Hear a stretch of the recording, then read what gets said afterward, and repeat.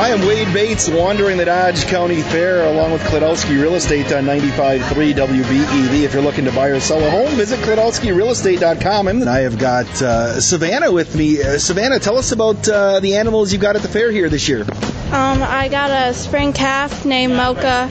I got a fall Swiss calf named Taylor. I got a spring yearling named Amazing Grace, and I got a summer yearling named Socks. Now, how many years have you shown animals at the fair?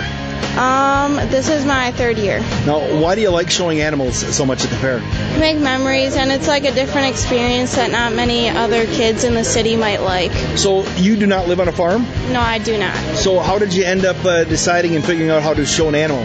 Back in 2020, COVID, I came out here for a little bit at the fair, and then I started coming out to my friend's farm every couple days a week, and then I got hooked on it and then started coming out every day of the week. Well, Sevanna, thanks for the time and good luck this week at the fair. Thank you.